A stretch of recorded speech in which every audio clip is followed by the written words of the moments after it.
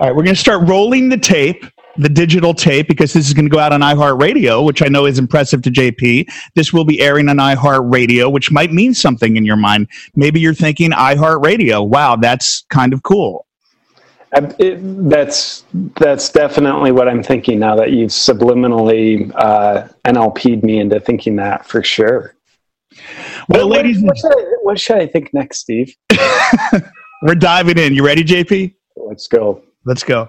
Welcome to Juice Guru Radio. Discover what the magic and power of juicing can do for you. And now, your host, best-selling author of The Complete Idiot's Guide to Juice Fasting, Steve Prusak. Hello and welcome. Welcome to another edition of Juice Guru Radio. I'm your host, Steve. It's great to be with you.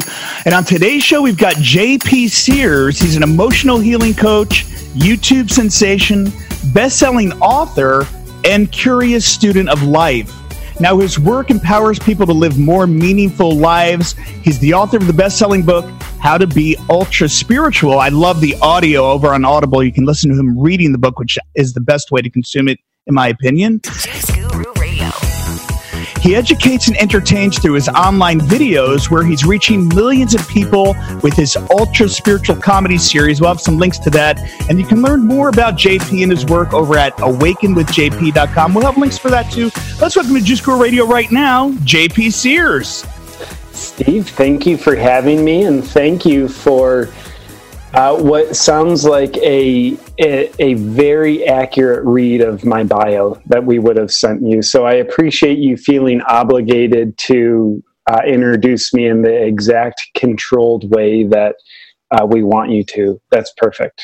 Thank you, JP. It makes me feel more in control of life and shaping how people see me. It's great. And well, the good news is I actually did read the book, and I'm sure you get on some of these shows and people pretend they read the book, but I did read it and I do love it. So thank you for writing it. Oh, you're welcome. And I appreciate your compliments. And, you mentioned the audio version of the book as well. That was a trip. That was a trip to just literally read a book out loud, and not just read it out loud, but wanting to be in the character and be emotionally expressive, because I despise audiobooks that are read in a just monotone way that puts you to sleep.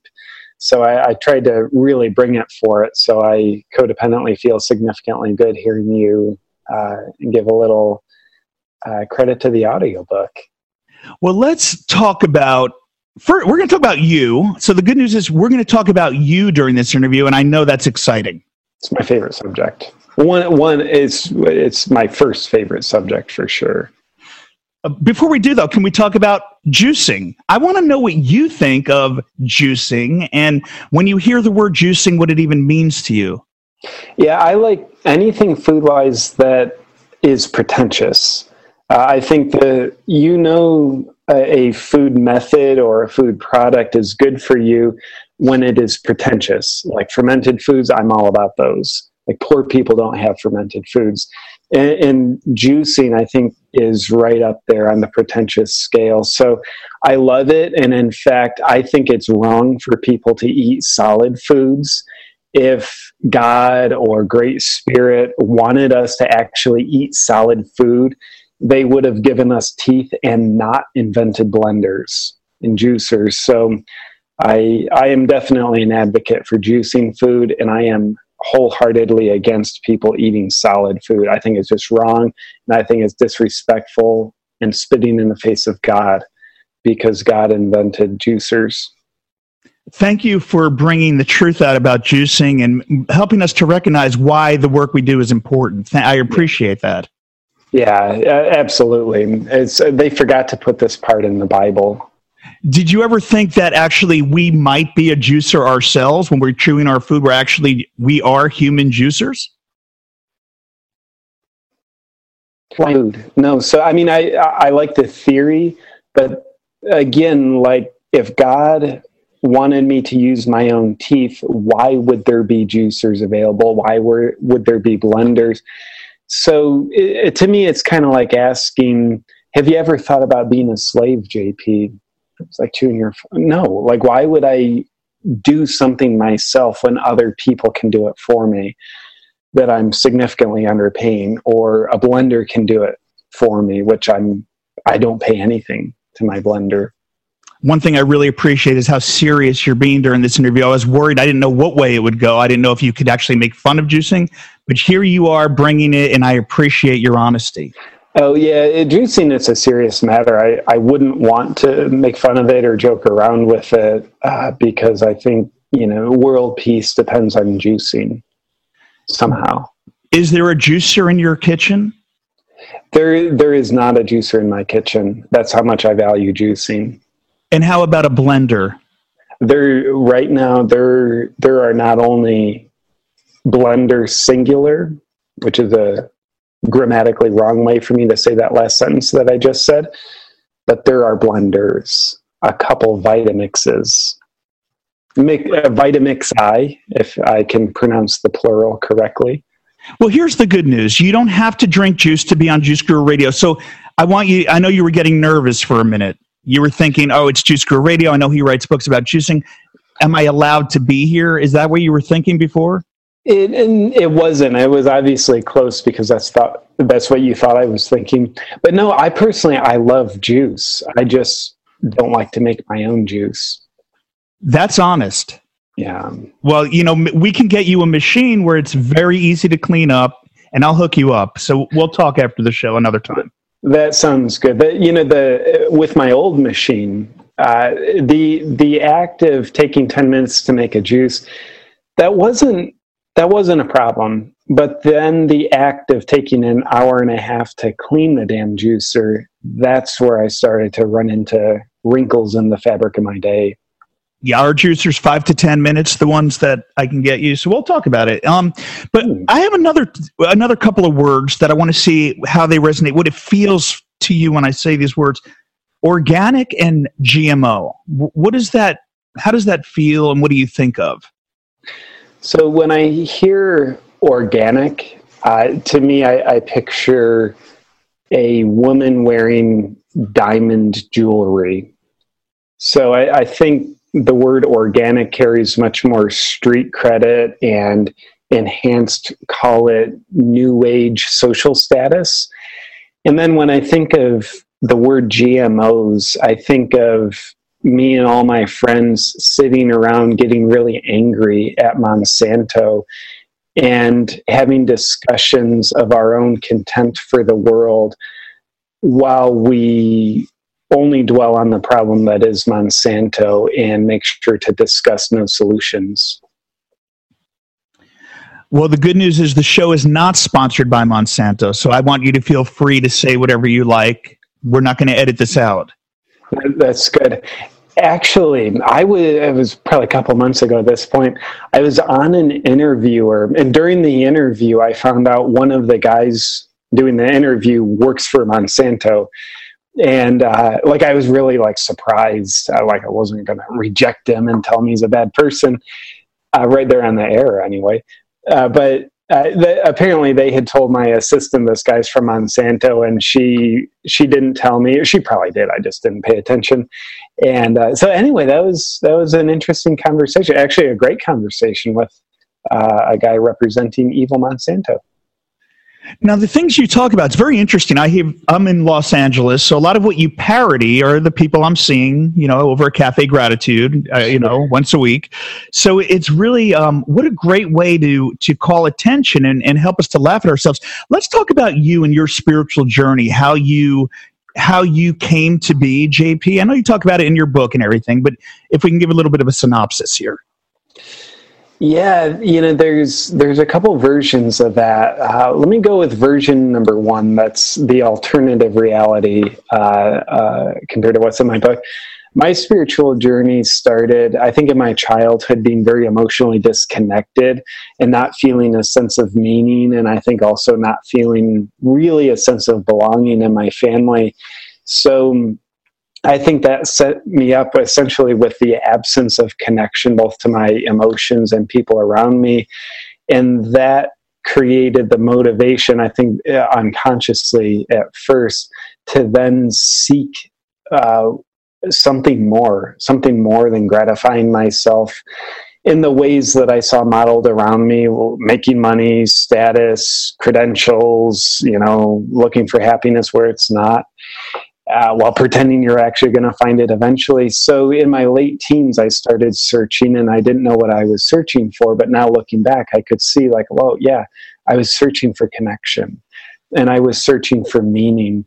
And to me, connection and meaning are very synonymous with the word spiritual. So I think, long story short, a feeling of emptiness that I apparently got tired of feeling is what started me on my journey, which apparently is continuing and apparently will continue unless I throw in the towel. Now, your videos are hilarious. And I've heard this story. A lot of my listeners might be new to this work, though, and they're not obsessed with you like I am. So maybe they haven't heard you on all these other shows.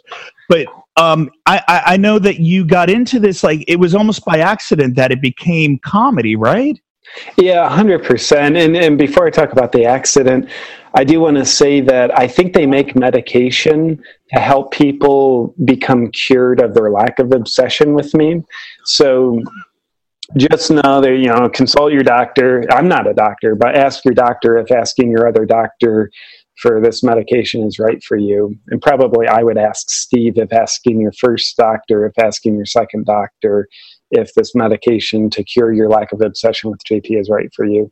But I digress. Yeah, I would definitely consider a lot of my great success to be an accident. And I say that, from a conscious level, I can definitely get ultra spiritual and say, like, there are no accidents, and it was all like, predestined. It's like, yeah, I believe that too, but also from the feet on the earth level, I consider myself the blind man stumbling along. When I follow my heart, it's like I don't know where the hell I'm going, but I feel my way into this feels purposeful, do it. So when I started doing my comedy videos, I thought I was just going to be like, I'll make one video. I think it'll be terrible for my business. At the time, I was doing exclusively one-on-one emotional healing client coaching. So I thought, okay, this one video is going to be terrible for my business. So thank God it's just going to be one video. And the other thing is, it probably won't even be funny. So that first comedy video was how to be ultra spiritual. So that accidentally became successfthis. And that accidentally got me motivated to do more videos because there was inner fulfillment involved. There's this creativity, artistic component where I'm expressing my point of view through the language of comedy. So it's a non-literal expression, which to me is art. First time I had ever really had any kind of art in my life. And it just kept lighting me up inside to make comedy videos. And then new opportunities would come that I didn't premeditate. I didn't strategize any of it. But just along the way, when my heart would get lit up by something and I'd say yes to it, grace would follow. And when my heart wasn't lit up by something and I said yes to it, friction would follow. So that's why I consider myself on my good days, the blind man just stumbling along. And I mean, how were you in high school? Were you the funny kid? Were you the class clown, the comedian, or what? Yeah, I definitely was in high school. And I also want to be real. I was also, the first 3 years in high school, I was also the insecure kid. In the beginning of high school, I was really introverted, not because like that's natural to me, but because like I was scared. There's older people and I'm insecure and I'm afraid they'll make fun of me and I'm afraid they won't value me. So I hid. But with my close friends and then later years of high school, when like I'm the older one and I'm just less scared, like less people to project my daddy issues onto, I would be the class clown. And in elementary school, I was the class clown as well. And I found it most entertaining to work with the teachers comedically. And what I mean by that, like not pay attention to what they're teaching, like, no, I never really did that. But work with the teachers, what I mean by that is walk this line where there's a line where you push a teacher too far, you're going to get in trouble. But you push a teacher close to that line, you're going to get the teacher to laugh. But if you don't push the teacher at all, like they're not going to laugh. So I figured out there's this line, you have to push a teacher really close to the line, and if you do, they're going to laugh. And that would be really gratifying to me, because like the teacher's not supposed to laugh at some troublemaking teenager. So there were some times like I would cross the line, push a teacher too far, get in trouble. Nothing ever serious. It was like detentions here and there. And then other times, like, it's like, wow, I'm feeling my way into this game of creating so much tension with this teacher. Then I release the tension, and then they laugh. Everybody laughs. And I think that was, being bored to death with what they were actually teaching gave me a great opportunity to, without knowing it, teach myself about comedic tension and forming that and then releasing that.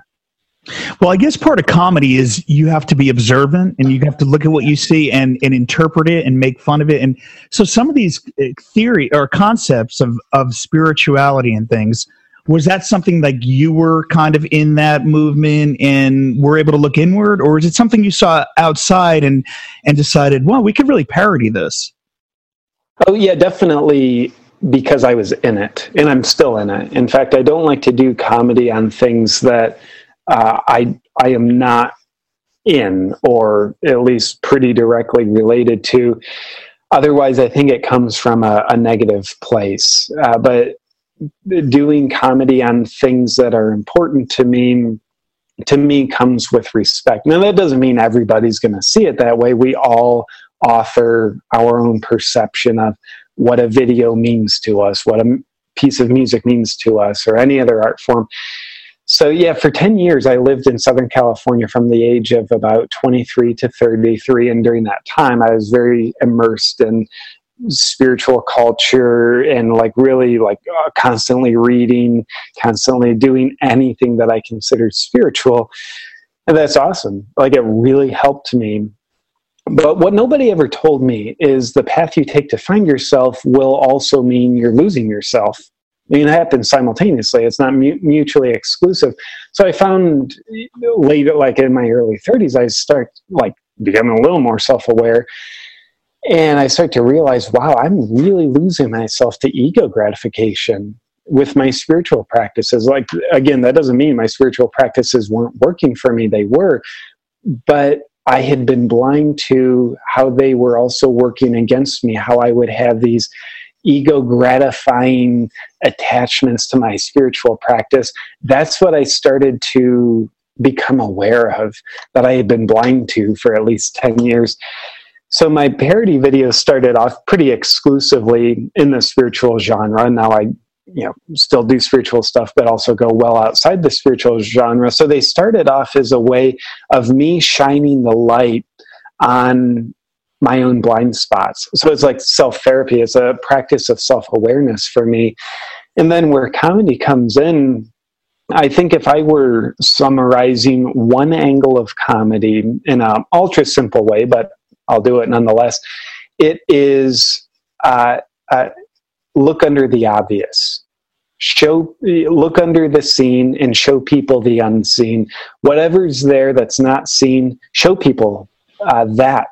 And if you deliver it right, then you have comedy. And we've all heard this saying, if you want to make someone laugh, just tell them the truth. And granted, you have to deliver the truth in a certain way, but it's look under the obvious, look under the scene for the unseen, and then you have a lot of comedic material. And multiply that by what's near and dear to me in my life. It's important to me, therefore I'm going to be looking deeper, and you have at least my recipe for comedy. Yeah, you can tell from your videos, because I think in life we have a tendency to say things that we say, but then there's a thought behind it that we're not saying, and you kind of release those blind spots and thoughts, right? I do my best to. I think the world needs transparency.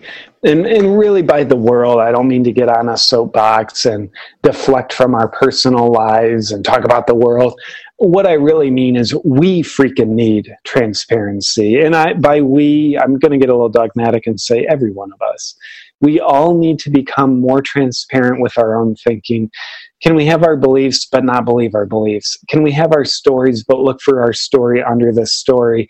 So in other words, look for our own blind spots. So I love transparency. I think transparency leads to authenticity, and I think authenticity is a real currency that gives us life. And like, for example, yesterday I made a video announcing that I'll be doing a comedy tour coming up, and in the video I point out, like, tickets don't go on sale today, they go on sale 2 days from now. So the purpose of this video is to create a psychological sense of scarcity and urgency because there's only a limited number of seats in the theater. So I wanted to be transparent with that.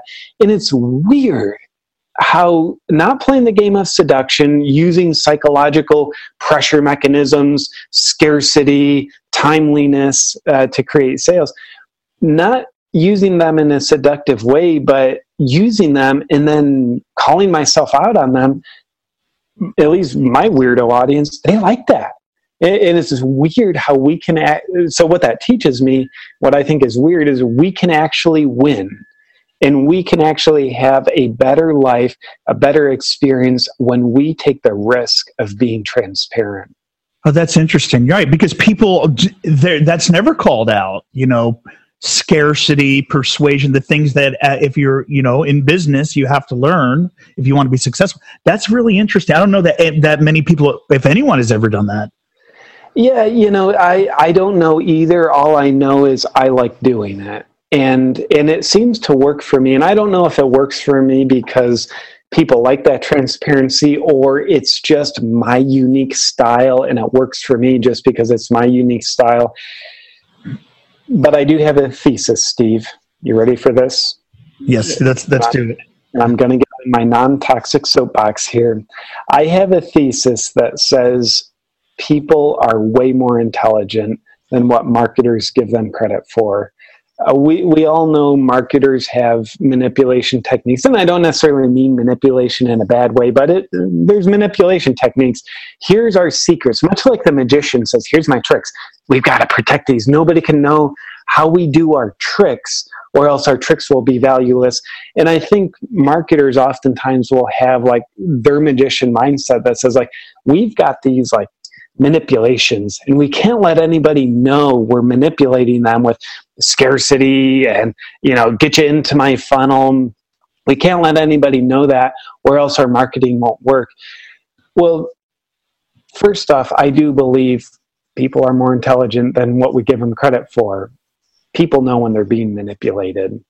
So why not be honest with them? Why not respect them enough to pretend like they're, instead of pretending like they're so dumb that they don't know they're being manipulated, why don't we just shine the light on the fact, like, yeah, I'm using dumb manipulation techniques. I'm using them.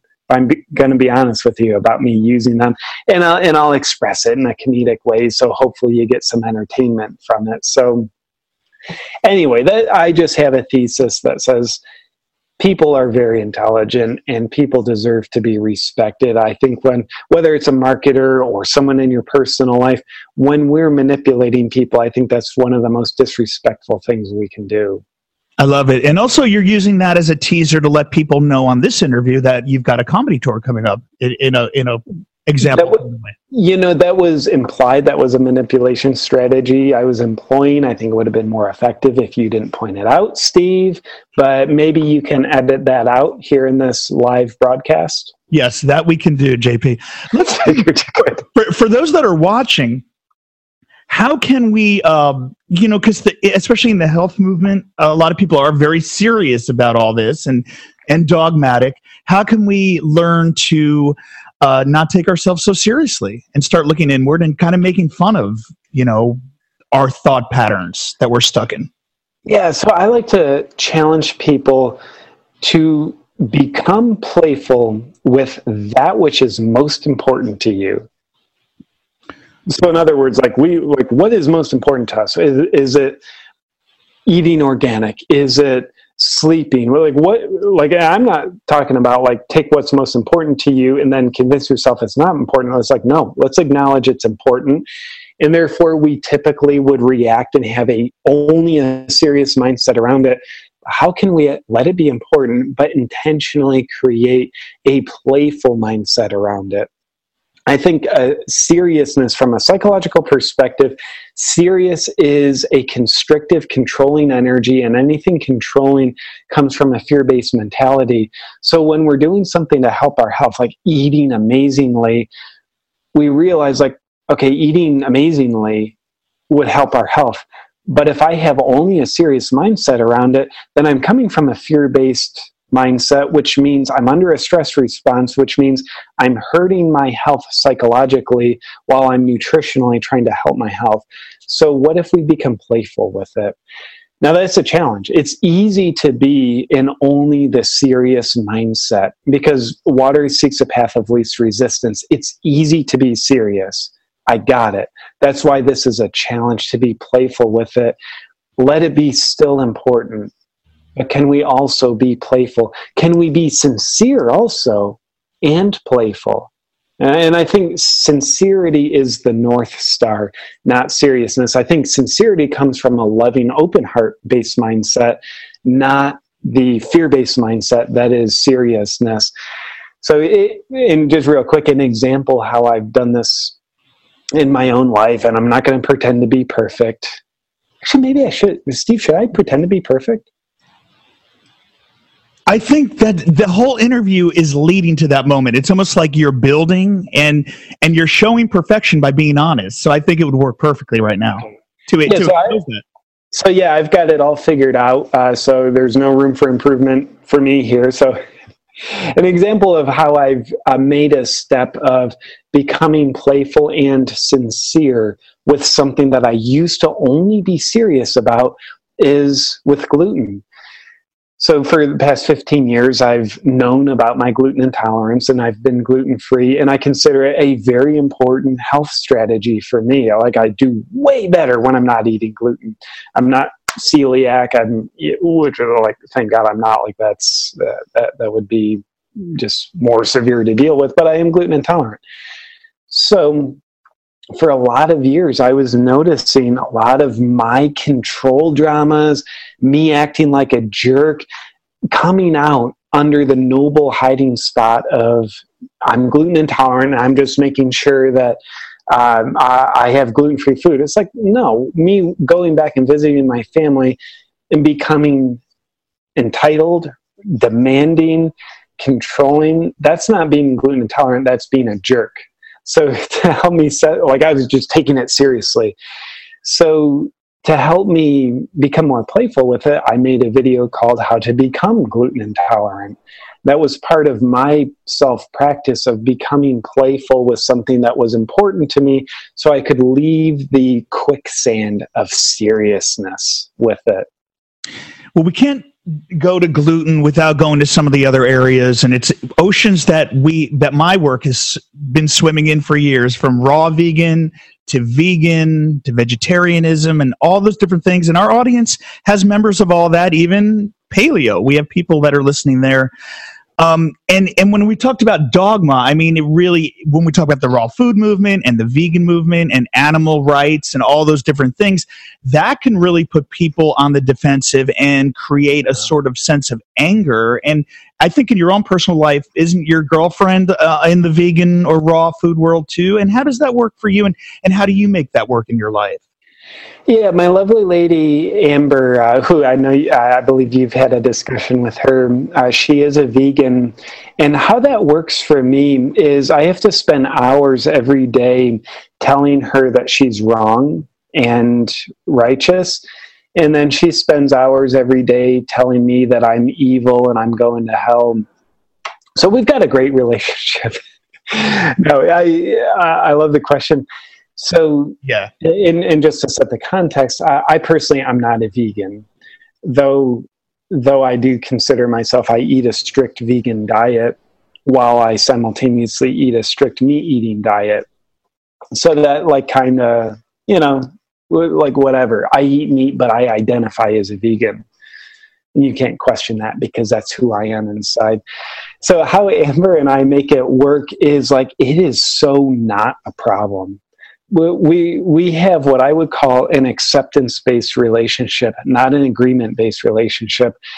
An agreement-based relationship, to me, comes from a shallow place of one's brain, their head, which basically says, we are compatible based on our ability to agree about things. And if we disagree about things, we are not compatible because we don't have acceptance. We only have agreement. So I'll reject you to the degree that we don't agree on things. So with Amber and I, and I wouldn't even say we have disagreements. It's just like she eats a bit different than the way I eat. But because we have an acceptance-based relationship, we can look at the things that we do differently, even the things that we disagree on. And instead of having those become forces of rejection and disrespect, they are actually opportunities for us to accept each other more. And to me, that's beautiful. To me, it is a very unimpactful relationship, and a relationship that doesn't foster growth when we're just in an agreement-based relationship, because there's no challenge. There is no challenge. No challenge for us to accept someone else to a greater degree. And it's easy for us to accept people when we agree with them, but the real challenge of opening our hearts, I think, is having people be different than us and accepting them anyway. That's why I think like hanging around like-minded people, it's like awesome, do that, it's comfortable, but you're not going to grow. Hang around like-hearted people who are also different-minded, like-minded on some things and different-minded on some others. And then I think something else that Amber and I have in common, so we agree on it, and therefore it's easy for us to accept ourselves about it, is I think we both make an intentional effort to represent what we stand for rather than crusading against what we don't stand for. I think crusading against what we don't stand for, then you basically just have the energy of conflict and fighting and war. It's like, oh, you're a vegan, you're a jerk, you're entitled. Or we look at that, oh, you're a meat eater, you disgusting. So it's like, well, why don't you represent what you stand for instead of being in the position of a victim who doesn't stand for anything, but you just crusade against other ideas, other people. So I think Amber and I are aligned with our purposes enough that it's important for us to really represent what we stand for. And when you do that, you don't have time to go to war because you're here expressing your purpose. And I think if it's a worthwhile purpose, it's going to be a catalyst of peace, not war. My delusional opinion anyway. What a beautiful message, though. I mean, even with the work I do and the judgment I'll get if I bring someone on that you aren't a vegan anymore because you interviewed JP Sears and he's not a vegan. So Stephen Prussack must not be a vegan anymore. And the judgment that comes with that. And I've never been that kind of person either. Yeah. I mean, to me, they're different literal words, but it's the exact same psychological mechanism that would say, oh, you're not a Christian, you're going to hell, we can't be friends. Oh, you're not a Muslim, you're going wherever they believe, we can't be friends. It's like, wow, you're not part of my cult, well, I can't talk to you anymore. That's a psychological energy that has nothing to do with being a vegan, nothing to do with being whatever your religion is. It is a very rejection-based psychological place that people come from.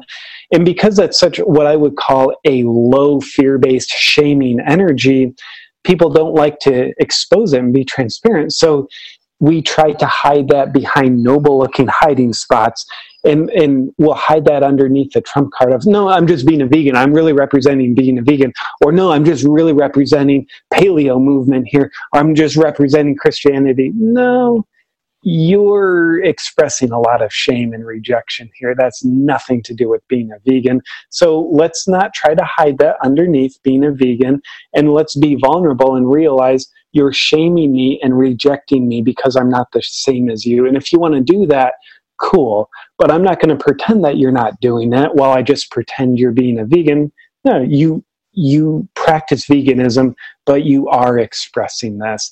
So to me, that getting back to transparency, that is very important. And I don't like to be tricked into the noble-looking hiding spots that rejecting shameful energy hides under. What do you think that mechanism is where people think they need to be with the same, pattern that they're in? To me, I would guess, from my point of view, I would guess that boils down to someone who has very low self-worth. Welcome to humankind. We all do. The question is like, how much is it? And have we started to deal with it? But it boils down to someone who has very low self-worth, and they reject so much of themselves. Therefore, they project that rejection onto other people. I don't think we're going to reject other people if we're in a state of really accepting ourselves. I think it's impossible. So I think the beauty is when we wake up and notice, well, I'm really rejecting other people. And I've pretended for years that I'm actually just, not rejecting them, but being the superior spiritual vegan, paleo, whatever I am. It's like, no, I've been rejecting them. Therefore, that becomes a beautiful reflection for us to notice how that's playing out inside of us. How am I rejecting me? How have I rejected all parts of my authentic self that don't fit into what I interpreted to be the narrow scope of my family's values? And I've just replicated my family's values here in the literal context of being a vegan or whatever the mechanism is, and therefore I reject everything else. So I think that can, when we're willing to look at what happens between us and other people outside of us and ask ourselves, what does this say about me? We have a beautiful opportunity to learn. And if we're not willing to look inward, then I think we'll have continued conflict and resistance outside of us until life motivates us, usually through enough pain, to eventually look inward at what we're unwilling to look at. Tools for spiritual growth. I mean, I think you're talking about acceptance here. That's definitely one of them. There's other practices, though, like meditation, plant medicines, ayahuasca, mushrooms, or things like that, what people are using to expand and learn. How do these tools play a role in your life? And do you think there's something that people should be tuning into when we're talking about spiritual growth? Yeah, so spiritual tools for growth do play a big part of my life. And I will just, before I mention some specifics, which I will do, I want to say I am so unattached to tools. It's like, I just want to brag about how unattached I am. Like, I'm more Buddhist than you, Steve. But really, I advocate everybody, don't get attached to the tools. Don't get attached to the path, because it's so easy for us to start worshiping tools instead of like worshiping where the tools get us, which is, I think, connection to our inner self, our higher self, God, like all synonyms for the same thing. So some of the tools that I currently use, meditation, usually every morning it's 10 to 15 minutes of meditation. Right now, another tool that's incredibly meaningful for me in my spiritual growth is creativity. It's like, to me, it's, this probably isn't accurate for me to say, but I'm going to freaking say it. How some people use plant medicine, like Amber, she's big time using the tool of plant medicine, and that's wonderful. But to me, it's like creativity medicine. It's like there's this spirit of creativity, this muse that I get in touch with, and that is really working for me. I don't know that it'll always work for me. I want to get attached to it and pretend like it always will and make a religion out of it, but I just notice, well, for the past couple of years, and right now, it's very meaningful to me. And then a couple other tools, emotional connection. and maybe we just use the buzzword vulnerability for this. To me, emotional connection is huge for spiritual growth. Carl Jung once said, feelings are the language of our soul. And I think the direct gateway to our soul is through our emotions. And oddly enough, and almost like hilariously enough, that direct gateway to our soul, our emotions, is the exact thing that I was trying to bypass in the name of spirituality for years. It's like, oh yeah, emotions, those are gross. Like, they're not very spiritual. So let me skip those. I'll just be a bliss bunny, love and light, bro. It's all perfect, so I don't get angry, or therefore, so I can be in denial of anger and deny that I'm in denial of it. But I think I was actually bypassing the exact doorway that leads me right into my soul. So I think there's no question about it.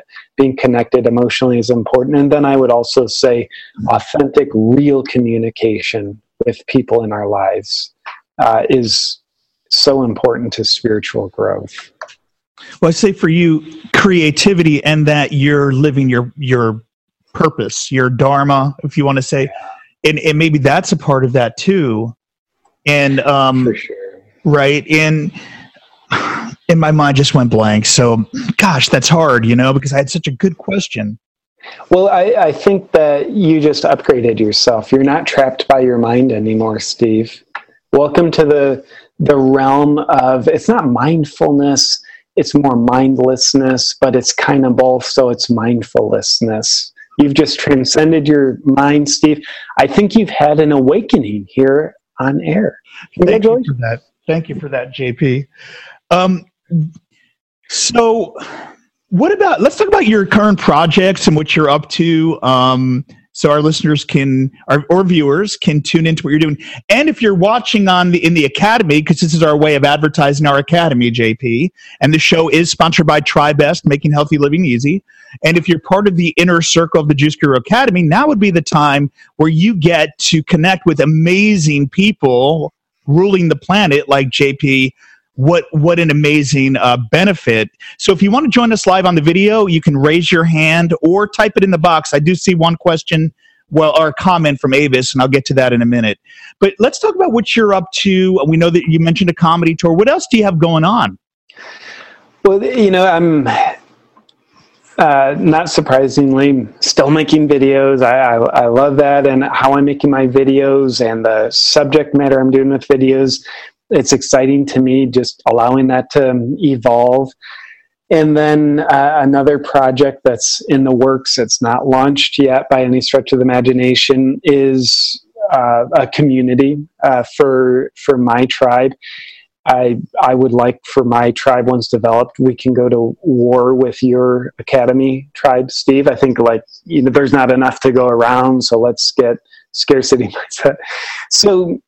But that's a very meaningful project to me. And essentially the whole purpose of that project that I'm doing to build my online tribe is to help people find more meaning in their life through playfulness and purposefulness. So, it really is the first, what I would call sincere offering that I'm launching since my comedy videos came on the scene 2.5 years ago. And given my background of doing 15 years of emotional healing client coaching work, leading retreats and workshops all over the place, this feels like a kind of hero's journey, full circle, coming home, but a new person, where it's like, I've been on this place, this timeline for the past 2.5 years, prioritizing comedy, very purposefully so. But now it's like, yes, now it's time to really prioritize this sincere offering. There will still be my sense of humor in it, but there will also be just unapologetic sincerity in it, where it's no question about it, a project designed to help people grow, heal, and find more meaning in their life. So anyway, I could ramble on just because it lights me up inside. That's another project that I've got in the pipeline. I love it. And what a great thing to sell from the stage, back of the room sales, and a great upsell for every interview you do. I would think so. Hashtag affiliate link coming at you soon, Steve. Thank you for that. There will be a link under the show notes for this at juicegururadio.com where you can find out more about JP and the amazing work he's doing. And we'll be keeping an eye out. That's going to be a traditional video launch where we'll be, getting the anticipation and we can't wait for the doors to open kind of thing. Funnels, yep, get everybody excited, manipulate people into wanting what they don't know they want. Absolutely. What I love also about your work is that how you're branching out and doing sort of sponsorship videos and things like that. Yeah. How is that resonating with you? Like, are you only choosing projects that work for you, or are you getting uncomfortable? Well, both. So I am getting uncomfortable in the sense of taking on things that I don't know how to do. It's like, well, that's learning. So I like that kind of discomfort, but no to the discomfort of violating my values. Like, absolutely not on that. I would say a good position I'm in is I don't need to do sponsorships with companies. So it's very easy for me to say no when it's not a good fit. And it might be a not good fit for a couple of reasons. One, it might be like, I just find zero comedic material about your product. Like, your product might be great, but it's boring. Like, there's nothing funny about this. Like, yes, it's funny to you because you're horrendously emotionally attached. Like, this is your creation, but it's not. So that might be a no. And then absolutely there are no's when there's a product that I'm not ethically aligned with. There was a product, a few months ago, some kind of health supplement. It's funny, what's a health supplement nowadays? But it had artificial sweeteners in it. It had Splenda in it. And they were offering to pay well, but it's like, that's a no. Like, I couldn't live with myself endorsing something that is considered toxic. Like, no way. So, but with that said, aligning with companies and sponsorships that have products, movements that are near and dear to me, and then I get to express my creativity as a way of, like, one, having value itself because it's creativity and it's comedic, but also enhancing their ability to help people. That's been a real joy. And it's also been a learning process, like how to go about, like, forming those deals and fielding opportunities. So definitely it's been a learning process, but I think we've hit our stride on that pretty well. Well, I want to let our viewers know that we did not pay for this interview. It's a value about $25,000. So we want to thank you, JP, because this is worth about $25,000, $50,000. I want to thank you for that. Yeah, and thank you for expanding the upper limit there to $50,000. I thought you were lowballing me when you just said $25,000. So the $50,000 value that's coming at you for free obviously means it's $50,000 because it's free. Well, here in the inner circle, we've got a comment, and I see it. Let's see. Okay, a couple of comments here. From Ava says, I felt obligated to show up for this interview because I wanted to please JP and Steve.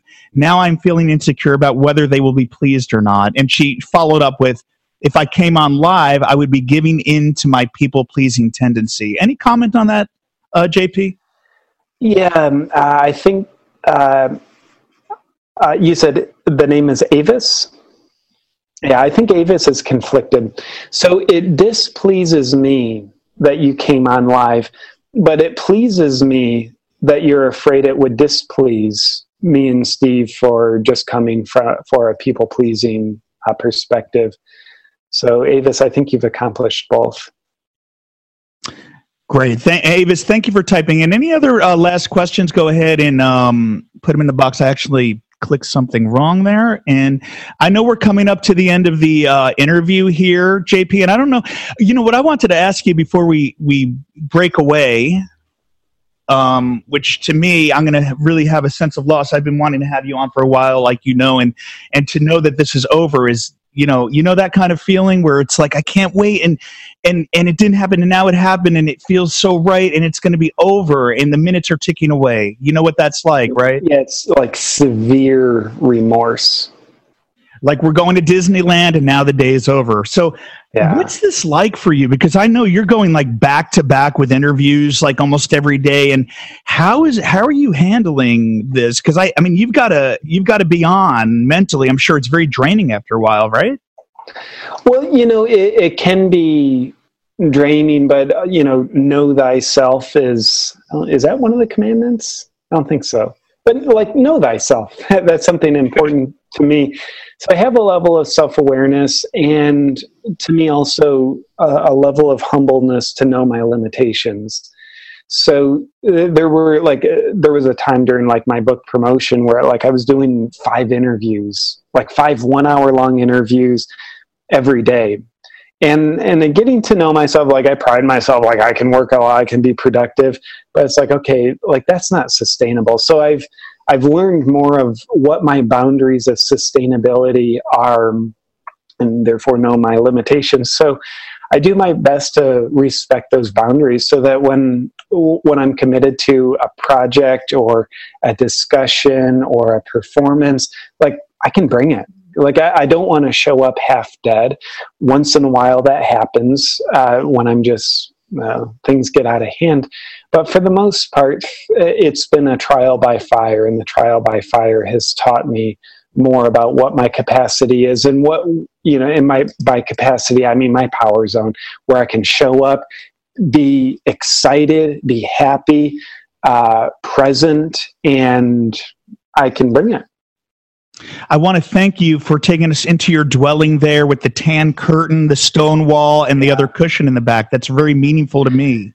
Yeah, we had an interior designer come in, and like we found like, okay, we want the best, oldest looking curtains and the best looking cement blocks that you have. We're looking to upgrade. They're like, not a problem, JP, anything for you.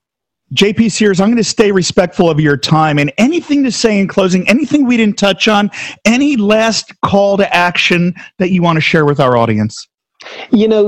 Steve, we didn't touch on one important thing, which is all enlightened people either have long hair or they're bald. And Steve, I just want to thank you for representing the other end of the spectrum of enlightenment. It's an honor to be connected with you here, brother. And JP, I want to thank you for bringing up one of my biggest insecurities. It makes me feel more complete.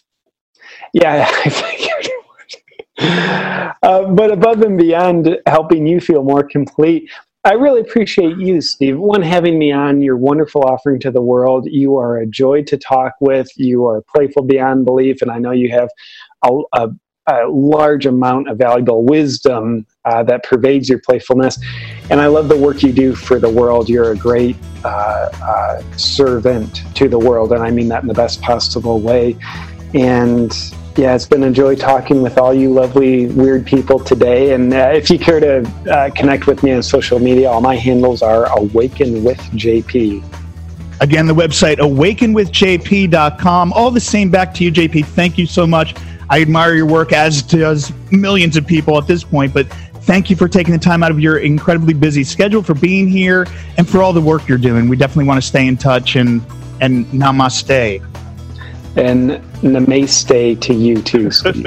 And don't forget to get your tarot reading with JP. He'll be doing that, one of these days. JP Sears right here on Juice Guru Radio. I'm your host, Steve Prusak, and we'll see you next time. Thank you for listening to Juice Guru Radio. Find out more about us at juiceguru.com. Until next time, get your juice on.